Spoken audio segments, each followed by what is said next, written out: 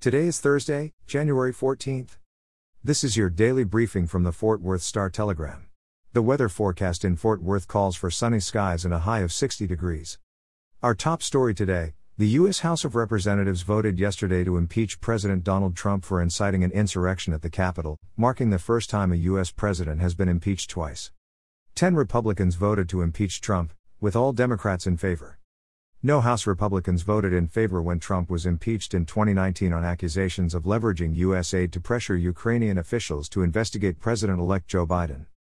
The vote, which passed 232 to 197, came 1 week after a violent attack on the U.S. Capitol left 5 people dead. The impeachment resolution says Trump has, quote, demonstrated that he will remain a threat to national security, democracy and the Constitution if allowed to remain in office, and has acted in a manner grossly incompatible with self-governance and the rule of law.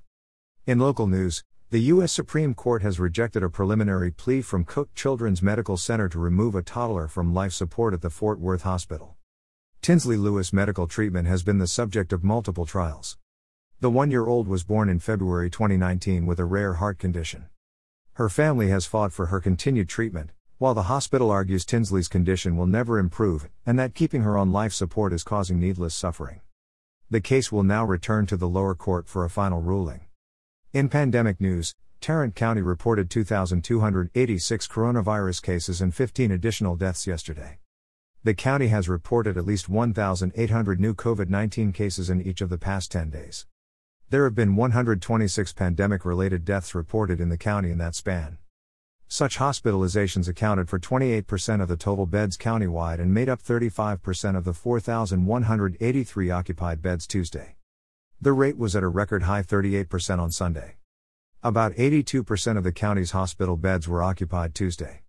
Tarrant County has now reported a total of 183,080 COVID-19 cases, including 1,777 deaths.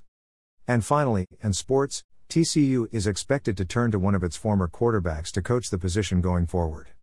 Kenny Hill is in line for a promotion from offensive analyst to quarterbacks coach, a source said yesterday. The hire is not official yet and is still in the, quote, paperwork stage. Hill has been the leading candidate since former offensive coordinator and quarterbacks coach Sonny Cumbie bolted to Texas Tech last month. Doug Meacham, who served as the play caller last season, is the favorite to assume the OC duties. For the latest in Fort Worth and Tarrant County news, visit star-telegram.com.